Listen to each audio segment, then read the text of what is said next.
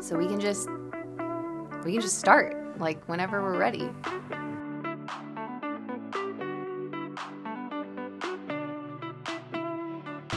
Hey everyone, this is our first attempt of doing the Next Day podcast. So we have the This Day podcast, which is a daily podcast of time for scripture, meditation, and prayer. So this is the next day where we dive in a little bit more into the sermons from Sunday. So we hope to have this out to you by Mondays. And we had some technical issues getting it all set up. So if the sound sounds weird right now, forgive us. It's going to sound better. It only gets better from here. And what? Technical issues? We never have technical issues. I think, something about here. St. Peter's United Methodist Church was built on some sort of a burial ground that does not like technology, and they're always attacking us. So anyways, we're hoping to do this for you weekly. I'm Pastor Chad McElvin, and we have...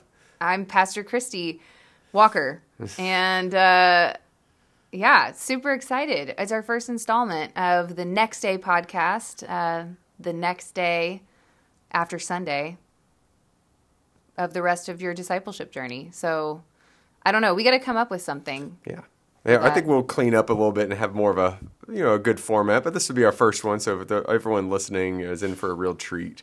Yes. So the main part of this sermon, the main part of this podcast, is just to dive a little bit more into the sermons that we've heard. Now, on our podcast, you will be able to hear the sermons from Sunday. We have 3 different venues on Sunday morning. We have the Element, we have the traditional service, and we have our West Campus. We usually have 3 different pastors preaching at each of those. And so hopefully if there's no technical issues, we can have all 3. So some of our listeners have already been listening to those. In fact, those have been some of our most listened episodes, even more than our daily This Day. So you can always go back to listen to those. It might just be Christy and I for a while, but eventually we want to have Pastor Pat and Alex and Whitney, and even if we have other guest speakers as well. Just to go over the sermons. Yeah, so let's dive in. So yesterday we talked about Haggai. Well, first, let's go into an icebreaker, as if this wasn't already good. But, we want to have fun. We want to start with an icebreaker here. So we had a chili cook-off recently at our church. And so here's the question to you, both of us, is first... beans or no beans in your chili? Okay. Then second, how do you handle spice? Is it good? Is it bad? So Christy, beans or no beans in your chili? I like beans. Beans are great. I'm fine with it. What about you? I am just fine. Now, I think younger Chad, little picky Chad, would have been like not liking it. But now I really don't mind it. I don't see why people get so upset. And people say you're not a Texan unless... There were a lot of people, like when you asked that question, so many people had very strong feelings about no beans in their chili. I feel like if you're a bean in your chili person, then you're chill about it.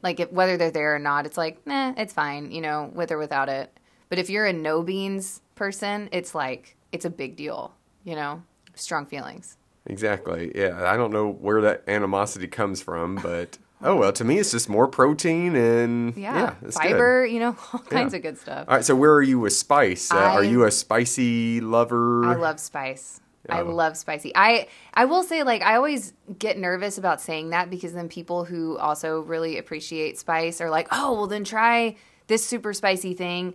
And I'm like, what if we have different definitions of spicy?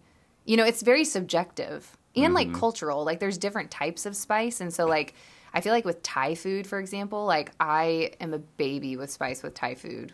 But I can handle spicy Mexican food for the most part, and stuff that I cook, I always have to put my spice on the side. So no, I know exactly what you mean because I am a no spice person. I cannot handle it well. Now, I will say there are some dishes and I will enjoy, but it really, my face turns red. My lips are burning. I sweat. I sweat a lot. And so, yeah, I understand whenever have to ask someone, oh, is this spicy? And they say, oh, no, it's not. Then I have to follow up saying, well, do you like spicy food?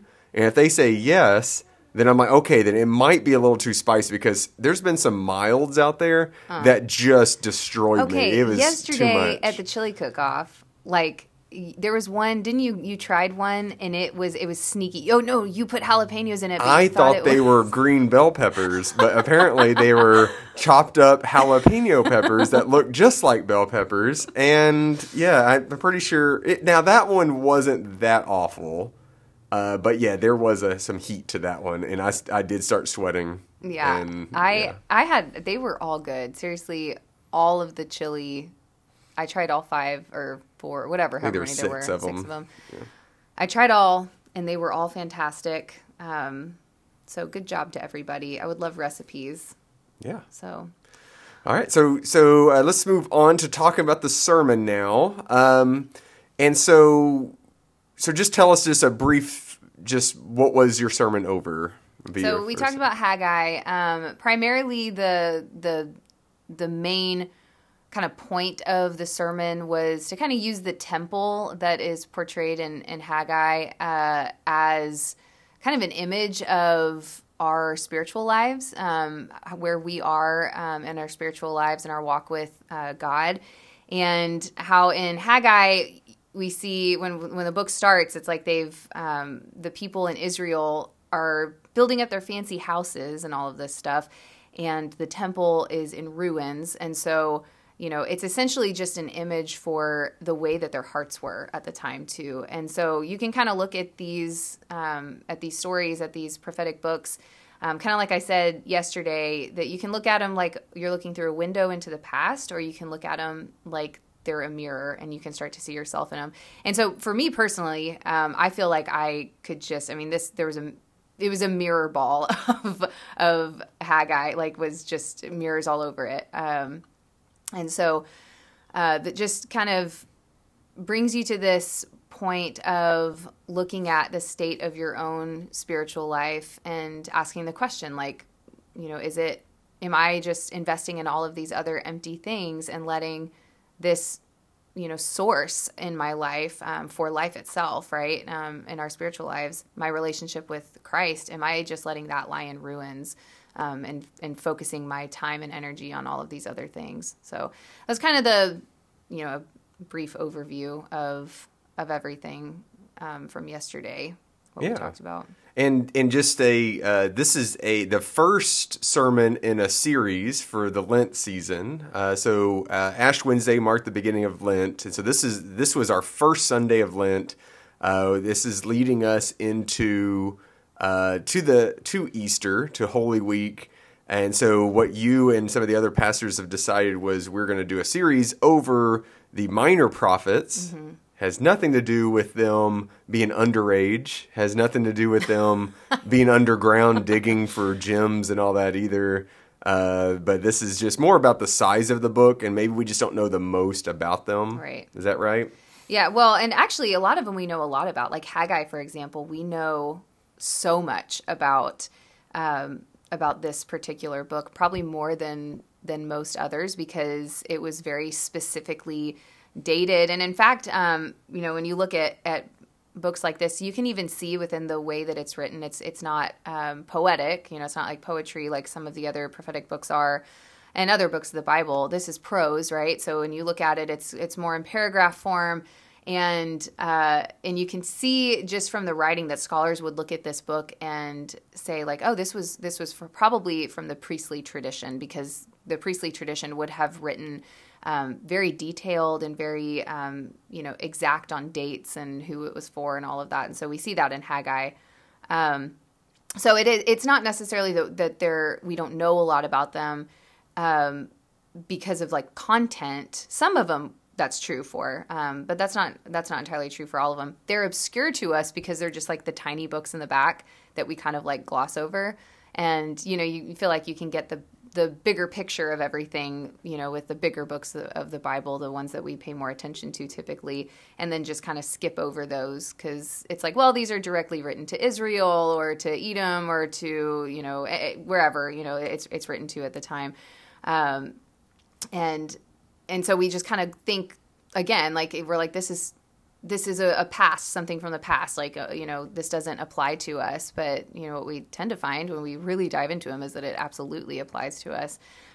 So minor prophets with a major heart check for us. From minor to major. There you go. Yeah, and Haggai's only 2 chapters long. And yeah, you're right. Like, it is one of those books where, I'm trying to just put myself just growing up and even just today. I remember thinking of Old Testament, hear plenty of the Psalms, obviously, a lot from Genesis and Exodus, plenty from Isaiah and Jeremiah and things like that. But yeah, some things like Haggai, which being little looking through, I'm like, how do you pronounce that? Right. And then like Hobby Lobby doesn't make any signs with verses from Haggai. Yeah, there's not too many. We're going to eventually get to some about like I think along the series we're talking about Micah. Yeah. And there's some popular verses that are always out there for that one. Right. But yeah, so it is always interesting. And I've always wanted to do a study over this anyway, over the minor prophets, just because it'd be fun to do a Bible study. And then you say by the end of it, you read this many books from the Bible. I know. Now, are they short? Sure. But like you could still brag, oh yeah, I totally read 7 books from the Bible just through these 7 weeks, Right. So it's just kind of where if you did try to do that with Isaiah, that could take several months in 66 itself. chapters in Isaiah, right? Yeah. So that's a lot. Right. But no, it's really good, and we're only in this series going through 6 of the 12, and I think maybe a couple more because we're gonna, like Ash Wednesday, we talked about Amos, and we're gonna talk about another one. I think on Good Friday we'll have another one. I can't remember which one right now. So. We'll get into a few of them, but not all of them. But I've been doing my Bible study though, so I'm going through all of them. It's been really good. So this is a good series. All right. So you did your sermon over Haggai, and so what did you find? And maybe you've already mentioned it, but like, what did you find was the most interesting about it? What did you find that was in your preparation for it? For maybe when you were just actually doing the sermon, was there one part that you were just like, I really love this part, or this is what really interested me, and I could talk about it all day? Oh, man. Well, what couldn't I talk about all day? Exactly. No, I think probably the most interesting thing to me about this particular book is that, like, it's kind of a continuation of a story that started much earlier. And, much of the Bible is. But what I mean by that is that the first part of people going back to out of exile from Babylon, and of course this is after Persia had taken over, right? That there's a group of people that go back to Jerusalem and they go to rebuild the temple, and that part of the story starts in Ezra. And so you kind of have to hear about like Ezra and Nehemiah. You read Ezra and Nehemiah, both of those books, which originally were kind of one. They were more one book. It was Ezra and Nehemiah rather than Ezra and Nehemiah, different books, but our canon separates them. But you read those together, that kind of gives you the beginning of this story. And then, also you can read in, kind of parts of Ezekiel, kind of how they're in Babylon, and then later on we see how they're able to go back to Jerusalem. But that's probably the most intriguing thing, is that like where this story started. And so it's not so much about Haggai necessarily, but just understanding where the whole, like the history of it, the temple having been destroyed, these people coming back to rebuild the temple, and really feeling like they're, doing something, big and profound, right? We talked about on Sunday about who Haggai was writing to. So he's writing to Zerubbabel, who's the governor of Judah at the time. And and then Joshua, who's the high priest. And we're going to hear about Joshua later on. I don't think we are talking about Zechariah in our sermon series, but we'll talk about it in the Bible study. But Joshua's mentioned a bunch more. He's kind of a big deal. He is a little bit of a big deal, yeah. He has his own book. Well, this is Joshua the high priest. This is a different guy. There's a good distinction there, right? Different guy. So yeah. But the name, yeah, obviously, like, holds a lot of weight to it as well. But Zerubbabel, it's interesting with him. So, he's a governor, right, of Judah. And what that means is that Jerusalem, right, Judah is not its own kingdom anymore. He's a governor of this vassal state that is really part of Persia now. And so that just like really transforms the whole story and the whole situation, because Israel is like constantly the hope and the dream is to become that like strong and prominent kingdom again. And what we see, happen is that just like never actually comes to fruition, right? Like they never are restored to the glory days of King David and the kingdom of Israel. So Persia is, kind of the overseer, they're the empire, right? And Judah is just kind of swallowed up in that. Now they're allowed to practice their own religion. So this was interesting too, is that like Cyrus the Great had come in, and there was another king in Babylon who was the ruling at the time, and he basically was he was just not really like a strong king, right? He wasn't like a strong overseer, ruler of Babylon. And so basically what he had done when he came in to rule, I think Nebuchadnezzar, I think is the name, if I'm not getting that wrong, Nebuchadnezzar. I challenge you all to name your next child. Nebuchadnezzar.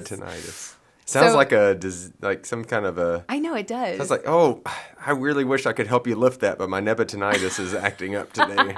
I can't. Yeah. Well, Nebuchadnezzar, yeah, he was kind of a weak ruler, but when he came on into power, one of the first things he did was take away the Babylonian like king god Marduk, and so the people in Babylon were just like not very happy with him because they were like, this is our king god, and he put in this moon god as their main god, named Sin. I learned the name is Sin. Nothing to do with what we understand sin to mean, but irony. But anyway, puts in this moon god, and so people are just like mad. He destroys like temples from Marduk and all of this stuff. And Marduk is not the Great Dane that we see in comic strips. I think that's he's the Marmaduke, sun god. Just to put out there, just to make that distinction to anyone who may be confused. That's right. Or just me.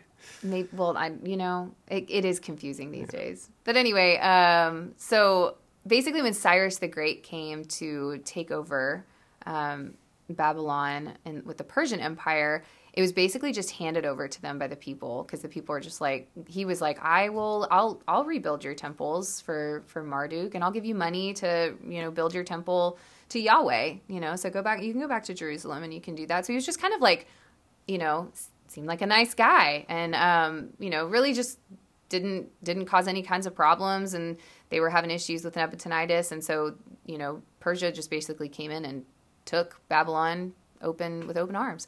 And so the people that went back, this was an interesting thing too, is that they'd been in Babylon for, 70 years, right? In this exile. So most of the people that went back were, they had some reason for going back. Like everyone else had basically just, made a life there. They were, content. They had a good king situation. I mean, all was well. So I mean, everything was pretty good. Okay. All right. Picking up again. But you were talking about the people going back to Jerusalem. They probably had their reasons to. And those were the same people who started rebuilding their houses, correct? Right. So, yeah, these people who went back to Jerusalem, they're the ones who, of course, they had to build their houses. They needed a place to live. So that wasn't the issue, that they were building houses. But they built paneled houses. Right. But that was 16 years later. And that's what's interesting. Okay. Is that, this starts in Ezra, and we see them go back. And so this was when, right, Cyrus had let them, go back and sent them with money to rebuild the temple. Like, it was very gracious to go and do this. But, they have to have a place to live. They are reestablishing themselves.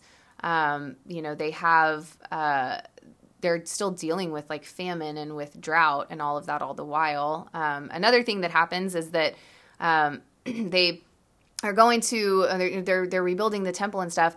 And then the Samaritans come back, kind of the people that had been in the northern kingdom and lived in the area while they were in exile in Babylon. They come and they're like, hey, we would love to help you build this temple. And Joshua and Zerubbabel are basically like, absolutely not. You're going to have nothing to do with this. This is our job. We are the people of Israel. Get away from us. Those and this darn kind of Samaritans are just. I know, but this is kind of where the beginning of this issue that you see between the Israelites and the Samaritans. You can see how strong their pride was really. Right. Yeah. Oh, huge. I mean, which what does God hate? Pride, right?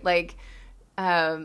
So they're already going about it the wrong way, because the vision for the temple when it's rebuilt is for it to be a place where people of all nations come and they're worshiping Yahweh and and this one name, this one God, all of these people. So it's like this beautiful vision, and then the second that they get back to rebuilding and are offered, hey, we would love to help. It's like, no, we don't want your help because you're not an Israelite, as we consider it to be Israelites. So, you hear about the Samaritans later on, like the Good Samaritan parable, right? So you start to have this basis of understanding of how Israelites viewed Samaritans, the people from this northern kingdom of Israel. So the issue that happens in Ezra is that we see these people. Then the Samaritans kind of go back to the king, the emperor of Persia at the time, and they say that these people are, they're doing some bad stuff, and they shouldn't be allowed to rebuild their temple, and so they pause their work for a little while, and that turns into 16 years of pausing their work, and in the meantime, they're paneling their houses, right? Which is very fancy. Very fancy. It's like shiplap. That's kind of what I don't actually know. But I imagine like the, shiplap situation and a very chic farmhouse decor kind of, that's not what it was like at all. Mm. But of course, this is where the book becomes like a mirror to me. And I'm like, man, how much do I invest in my home and, making it look nice and, and all these things, and how's the state of my spiritual life? How am I being generous with what I have? Those are good questions to ask ourselves. Yeah, because this story, I remember hearing it for the first time, and it could be easily, if you just take it right on the surface, to be bothered by it by thinking, wait, so God doesn't want people to have houses, but just fix up the church instead? Because I could just imagine a hurricane coming through and things getting wiped out. And then it's like, if we read this, are we supposed to just go and rebuild the church first? Or are we supposed to rebuild our houses first? And that's just looking on the surface, because deep down, really, what this is telling us to do is a focus on our hearts. Mm-hmm. To look at where is our priority? Is it on ourselves? Or are we forgetting God? Are we putting God second? Mm-hmm. So would you say, kind of wrapping it all up, all summing it up, like what do you hope that this sermon does? What do you hope it motivates us as God's people as the church? What do you hope it motivates us to do? I think it says it in Haggai, right?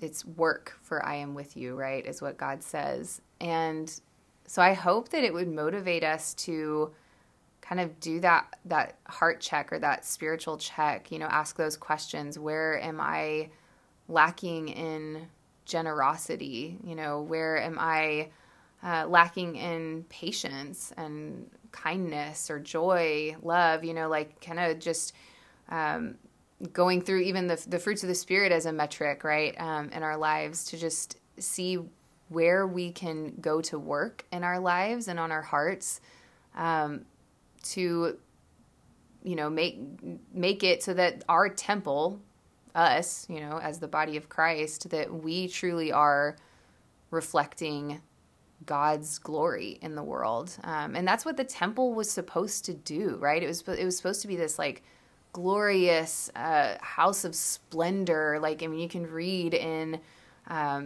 Scripture how it describes what it's supposed to be like and why it's supposed to be like that. It's supposed to just reflect the glory of God, in this amazing kind of way. And so, it's not so much physical attributes for us necessarily, but it's very much about how we live, what words we're speaking to each other, our actions in the world, that really show that kind of glory, that we would hope that us as the body of Christ, as the temple of God, would show. So that's kind of my hope for the motivation behind reading this and diving into this is just, and it's very Lenten, right? Where are you called to work in this season, and to truly just, dive into what it is that God's calling you to do, to a deeper level, or starting something new, or cutting something out of your life. I think that these people in the story, right, they're in their paneled homes. I don't think God's rip out all the paneling and, I don't like your paneling. It's well, just stop investing there. That's not where I want you to be investing. You're pouring into these broken vessels, pour into something that matters, Yeah, very nice. All right, well, so if you have not had a chance to listen to Christie's sermon, it is available on our This Day podcast. Same place where you find the This Day podcast is there. You can also listen to Pastor Pat's and Pastor Alex's take on Haggai as well. And so, yeah, all right, this was our first episode of the next day. This was the first next day. The first next day. So we forgive us for the sound and all that, but we're going to try to fix things up. This is all kind of a work in progress, but we're very excited to be able to do this. Something we've been talking about for a while. Yeah. This actually brings us up to our first ministry shout out. And I'm going to be selfish and promote something I'm doing, and that's the This Day Live. Each week we're going to try to share different ministries of St. Peter's and other things that we may know. So I think of these almost as sponsors, but we're not getting paid. But oh well. but we do want to do a shout out. So This Day Live, for everyone who listens to the This Day podcast, this is just a live version of it. We're doing it on Thursdays through Lent. Except for Maundy Thursdays, the only Thursday we're not doing it. But 6:00 in our church's parlor, which is close to the sanctuary. But it's just we have a quiet little space. There'll be some gentle music playing. The lights are dim. It's a place for you to go just to be in prayer and reflect. And you'll hear some of the same stuff you hear on the This Day podcast, but it's a live version of it, and it's an in-person thing. Some people said they really enjoy the podcast by themselves when they're out walking their dogs, driving to work, but something about this brings a community aspect to it, to where you don't have to talk to anybody necessarily, but it's just you're there with others in a time of prayer, meditation, and so it's a really wonderful thing, and we hope that it's something special for during the season of Lent. All right. Well, Christie, thank you very much for sharing. And hey, for everyone else, we'll be seeing y'all next week. All right. Thanks for joining us. See you soon.